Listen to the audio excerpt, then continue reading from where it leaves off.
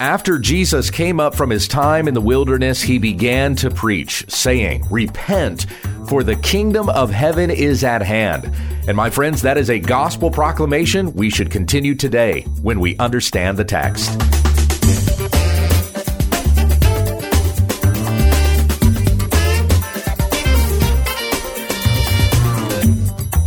This is When We Understand the Text, a daily Bible study in the Word of Christ. For he is before all things, and in him all things hold together.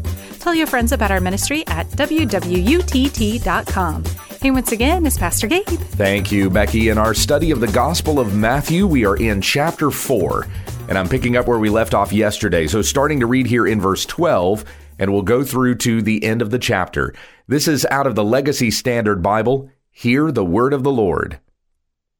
Now when Jesus heard that John had been taken into custody, he departed into Galilee, and leaving Nazareth, he came and lived in Capernaum, which is by the sea in the region of Zebulun and Naphtali, in order that what was spoken through Isaiah the prophet would be fulfilled, saying, "The land of Zebulun and the land of Naphtali, by the way of the sea, beyond the Jordan, Galilee of the Gentiles. The people who were sitting in darkness saw a great light, and those who were sitting in the land and shadow of death, upon them a light dawned."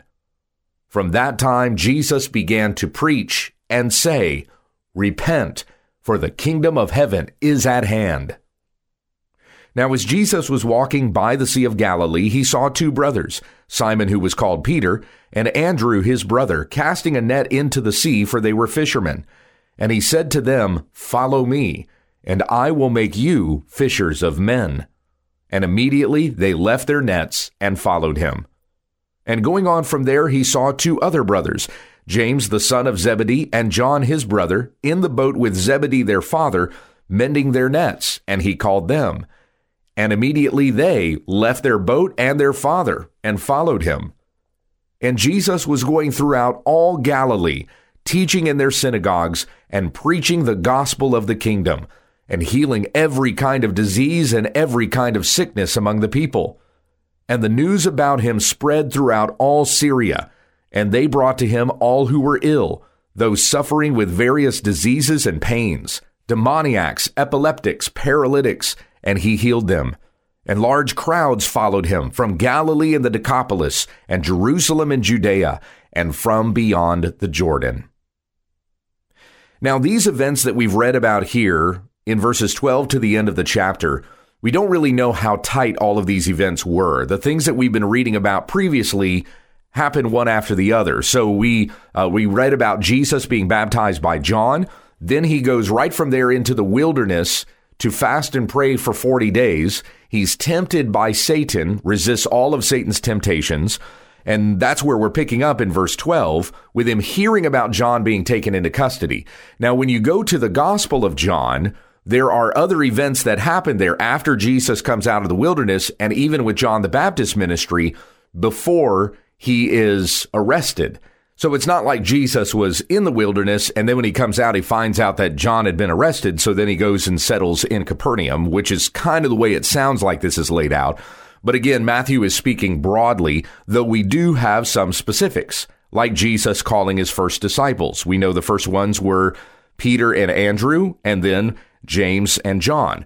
So let's pick up here again in verse 12, where Jesus had heard that John had been taken into custody, and he departed into Galilee. Now remember, Galilee being that northern region, that is where Nazareth was located. But he leaves Nazareth, according to verse 13, and he came and lived in Capernaum, which is by the sea, in the region of Zebulun and Naphtali.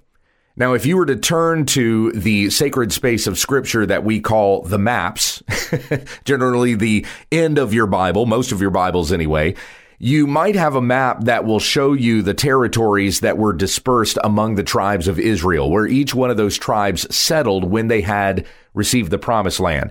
So there you get an idea of where Zebulun and Naphtali are situated, right there by the Sea of Galilee, with Capernaum to the north, on the north end of the Sea of Galilee. Now, of course, it's called the Sea of Galilee, but it's not a great sea. It's just a lake, but that's the name that it has. It's called the Sea of Galilee in Matthew, Mark, and Luke, but in John's Gospel, it's called the Sea of Tiberias.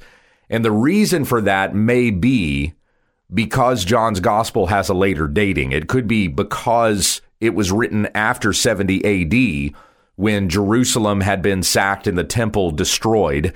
And so the name of the sea is changed from the Sea of Galilee to the Sea of Tiberias. That might be the reason why it's called that in John, which is an argument for a later dating. But anyway, all that to say, it's just a lake that's there at the north of the Jordan River. And so where we read that Jesus came from beyond the Jordan, it just means that he's north of the Jordan, not necessarily on the other side of the Jordan, though he certainly ventured into that area in the beginning of his gospel ministry here. So once again, the prophecy that was made in verse 15, this comes from Isaiah 9, 1 and 2. The land of Zebulun and the land of Naphtali by the way of the sea beyond the Jordan, Galilee of the Gentiles. The people who were sitting in darkness saw a great light, and those who were sitting in the land of the shadow of death, upon them a light has dawned. So it wasn't that long ago that we were in Isaiah chapter 9. It is, of course, that same chapter where we have the famous verse that we read just about every Christmas. For to us a child is born, and to us a son is given, and the government will rest on his shoulders, and his name will be called Wonderful Counselor, Mighty God, Eternal Father, Prince of Peace. That's what we have in Isaiah 9:6. But this quotation here in Matthew 4, this comes from Isaiah 9, 1 and 2. But there will be no more gloom for her who was in anguish. In earlier times, he treated the land of Zebulun and the land of Naphtali with contempt. But later on, he shall make it glorious. By the way of the sea, on the other side of Jordan, Galilee of the Gentiles, the people who walk in darkness will see a great light. Those who live in the land of the shadow of death, the light will shine on them. That was what was prophetically stated by Isaiah in chapter 9, and that is in reference to Christ. These two regions that God had previously treated with contempt, the people who lived there had been driven out of the land when the Assyrians came through. It became a land of death. Lions had even moved into the land and were devouring the people. But God would use that land in a mighty way. He would make it glorious, according to Isaiah 9:1, for it would be that very region where the Son of Man, Jesus Christ, would settle and begin his ministry. And as we have it said in verse 17, from that time Jesus began to preach and say, repent, for the kingdom of heaven is at hand. And those are the same words that we had from John the Baptist preaching in the wilderness, Matthew 3:2, repent, for the kingdom of heaven is at hand. So this demonstrates once again how John was a forerunner to Christ, how he was preparing the way for Jesus who was to come, who would be preaching the same thing. So John is preaching it as kind of a prelude, and then Jesus picks up the ministry. And as we have it said in John 3, John the Baptist, seeing Jesus' ministry increasing, says that I must decrease. He must increase and I must decrease. So his ministry fades as Christ has come and he picks up with his ministry. Now, again, Matthew is speaking very broadly about some of these things here. We don't have an immediate succession of events in Matthew 4, verses 12 to 17. But then from right there, we go on to read about him calling his first disciples. So this is verses 18 to 22. Now, as Jesus was walking by the Sea of Galilee, okay, so we've had that set up where Jesus is settling, where he's going to begin his ministry, and he's walking by the Sea of Galilee. We know from other accounts in the other Gospels that Jesus was preaching and was well on his way with preaching by the time he calls his first disciples. So it's not that he has disciples first and then he begins teaching. The people are already becoming acquainted with his teaching by the time he calls his disciples. Remember that according to Luke's account, Jesus is attempting to preach to a crowd so large that he cannot address them all without getting in the disciples' boat and casting off a little way from the land so that he can address all of the people there from the boat, standing in the boat, kind of like it's like the first pulpit. He's standing in the boat and he's proclaiming to the people there. And it's from that very spot, from that address that he calls the first disciples, Peter and Andrew, and James and John. Those are the more specific details that we get from the Gospel of Luke anyway. So again, Matthew's speaking very broadly here, but at least we know who the first disciples are. We are given their names. Jesus has started his preaching ministry. Crowds are already coming to him to hear him preach. And as his name is becoming renowned, he calls disciples to himself. Verse 18, now as Jesus was walking by the Sea of Galilee, that very place where he had settled, where he had lived, he saw two brothers, Simon, who was called Peter, and Andrew, his brother, casting a net into the sea, for they were fishermen. And he said to them, follow me, and I will make you fishers of men. Now, that's a very simple expression. It's not complicated. Jesus was simply communicating to a group of fishermen what he was going to train them up to do, that they might become fishers of men. It's simply that they're going to go out preaching the gospel, and they're going to be catching people with the gospel of Jesus Christ. I've heard people complicate this expression, like they start going into the history of fishing and this is the kind of equipment that they would need to use. And so you translate that equipment into the kind of equipment we need to be preaching the gospel and all. That's too much. That's not really what Jesus was trying to communicate here. It's not a complicated analogy. It's just simply that he is applying something naturally understandable, that these fishermen naturally would have understood, and applying that to what they would be doing spiritually. Preaching the gospel, they will be catching all kinds for the kingdom of God. In verse 20, immediately they left their nets and followed him. And most of the gospel accounts record it that way. Immediately they drop what they were doing and they followed Jesus. Now again, they know of his ministry. It's not like some strange guy just showed up and said, follow me. And they went, okay, well, I guess we don't have any choice. And they dropped their nets and follow him. They were acquainted with what it was that he was teaching. And in fact, they even would have known of his baptism and were present at his baptism. Because in Acts chapter 1, I think I did this last week, didn't I, when we went through the baptism of Jesus? Anyway, but in Acts 1, it mentions that of those of the disciples who were left, the men who were qualified to fill in the role that had been left vacant by Judas Iscariot, one of the qualifications that they had to meet is that they had to have been observers of Jesus' ministry from the time of his baptism to the time of his ascension into heaven. And there were two men who qualified, Matthias and Justus. And of course, if you know the story, they cast lots, and the lot fell on Matthias, and he was therefore the one chosen to be the 12th disciple or 12th apostle, replacing Judas. So all of the disciples were there. There were hundreds of people that were out there listening to John the Baptist and coming out to him to be baptized. So at the time that Jesus comes to him and is baptized, the men that he would eventually call to be his disciples, including Matthias and Justus, were there. They were present at the time that Jesus was baptized. You're probably familiar with The Chosen if you've been listening to this broadcast and you've listened to other things that I've done, special articles and stuff like that. You'll know I've done some significant coverage on The Chosen and how unbiblical the show really is, even though people tout it as it's the most accurate biblical show that's ever been put out. Well, there's not really many Bible shows that have been put out, but anyway, it's like every 10 years or something, we'll come up with another one of these things, and it'll be the fad that everybody attaches themselves to. But the Chosen does a very, very poor job of demonstrating just how the disciples knew Jesus and how he called them. Most of them had never seen Jesus preach. In fact, I believe Andrew was the only one at the time that Jesus called those disciples, at least according to the show.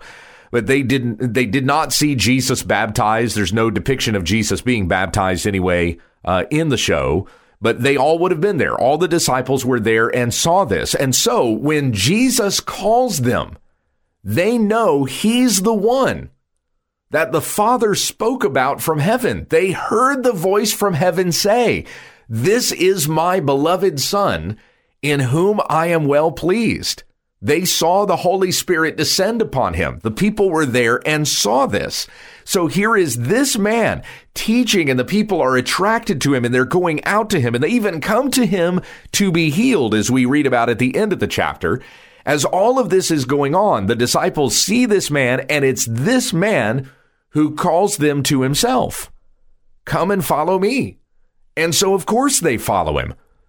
The one of whom it is said, by God in heaven, this is my beloved Son, is calling us to follow him. And I have not yet seen any cinematic depiction of Jesus that demonstrates that accurately. Has there ever been one that shows Jesus being baptized and the disciples there to see him baptized and hear the voice of God from heaven, so that when he calls them a couple of months later, they're ready to follow him because they've heard the voice say, this is my beloved Son. And so he calls these men, they follow him. Immediately they left their nets and they go after him. Of course. I mean, how can we say no? They were truly intrigued and curious by this one of whom the heavens were open to him. So who is this? What are we going to be doing together? Let's follow him and find out. So then verse 21, going on from there, he saw two other brothers, James, the son of Zebedee, and John, his brother, in the boat with Zebedee, their father, mending their nets, and he called them. And same thing, verse 22, immediately they left their boat and their father, and they followed him. I remember Rob Bell a number of years ago. I actually used to listen to Rob Bell. He's a heretic. Don't listen to him. But at the time, I thought he was a pretty solid preacher. And I remember him saying something to the effect of, like every young man in Galilee was looking for a rabbi, or they wanted a rabbi. They wanted a teacher who would call to them to follow him. And so when this teacher comes and calls upon James and John and Peter and Andrew, yeah, they're ready to go because they had always desired to follow a rabbi. And Zebedee was surely excited because here is a rabbi calling his sons to follow him. So yes, sons, go follow your rabbi. It was what every father wanted for his sons. But again, that's not what's going on here. That's not the reason why they immediately left everything and followed him. It's because they had heard the voice from heaven say, this is my beloved Son. Zebedee may have even been there and heard that. So when his sons get called, he's going, yes, go follow the man. And then verse 23, Jesus was going throughout all Galilee, teaching in their synagogues and preaching the gospel of the kingdom and healing every kind of disease and every kind of sickness among the people. Now, we don't have yet mentioned here that he's ventured into Judea. This is all still in that northern region. It's still all up there in Galilee and around the Sea of Galilee that people are hearing about this and coming to him, though we have the regions that are listed later where they came from. But for now, Jesus is just staying in that region and the people are going out to him. And they are hearing the gospel and having their diseases healed. These miraculous signs are being done to further show that Jesus is the one who had been prophesied about. He is the one that they were waiting for, the Messiah who was coming. And his word, knowing that it was from God, is being authenticated by the miracles that he is doing. Now, later on, I can't remember where this is, chapter 14 or somewhere in there, later on in Matthew, where John the Baptist is still in prison and he sends his disciples to Jesus to ask if you are the Savior or if there's another one that we should be waiting for. And what does Jesus say to these disciples as proof that he is the one who had been prophesied about? He says, tell John what it is that you have seen. The lame walk, the blind can see, the deaf can hear, the dumb can speak. Go and tell him these miracles that have been performed, authenticating that Jesus was who he said he was, that this gospel that he proclaimed, repent for the kingdom of heaven is at hand. This was a message from God. Verse 24, and news about him spread throughout all Syria. And they brought to him all who were ill, those suffering with various diseases and pains, demoniacs, epileptics, and paralytics, and he healed them. We're reading about diseases here that were permanent conditions that nobody had any idea how to heal. This is before modern medicine, of course. And there are even spiritual afflictions with this mention of demoniacs, those who were demon possessed. And we're going to read about some of those casting out, those occasions where Jesus cast out demons coming up a little later on in the book. Verse 25, and large crowds followed him from Galilee and the Decapolis and Jerusalem and Judea and from beyond the Jordan. So the reference to Galilee and the Decapolis, that was the region to the north. Judea and Jerusalem are in the south to the west of the Jordan River. And then beyond the Jordan would be everything to the east. So even the Gentiles were coming to him to listen to his teaching and be healed of their diseases, and the healing authenticating that the word that he preached came from God. So we've heard very broadly here about the message that Jesus preached. Repent, for the kingdom of heaven is at hand. But what we get to next, and we're going to start on this tomorrow, is the Sermon on the Mount, chapters 5, 6, and 7. So now Matthew gets specific. He's been speaking very broadly here, but he gets specific about what Jesus preached. And we hear that in the first of the large discourses, the 5 discourses that we have in the Gospel of Matthew. The largest of them, of course, being the Sermon on the Mount. So we're going to do an introduction to the Sermon on the Mount tomorrow. But here with the beginning of Jesus' ministry, with him saying, repent, for the kingdom of heaven is at hand. My friends, that is a message that continues to be preached today. Turn from your sin, turn from your unbelief to the Lord Jesus Christ, who is building his kingdom even now. Every single person who comes to faith in Jesus Christ is another citizen of the kingdom of God, and that kingdom continues to expand until the day that the King returns to receive his own into glory, but to bring judgment on those who did not believe. So be diligent to preach the gospel to the world, that those who would be saved would come to faith in Jesus Christ and be citizens of this wonderful kingdom. Let's pray. Heavenly Father, as we have considered these things here, the start of the kingdom of God through the preaching of Jesus Christ, I pray that we would remember these words and we would repeat these words, calling others to repentance and to faith in Jesus Christ, so that they too may be saved.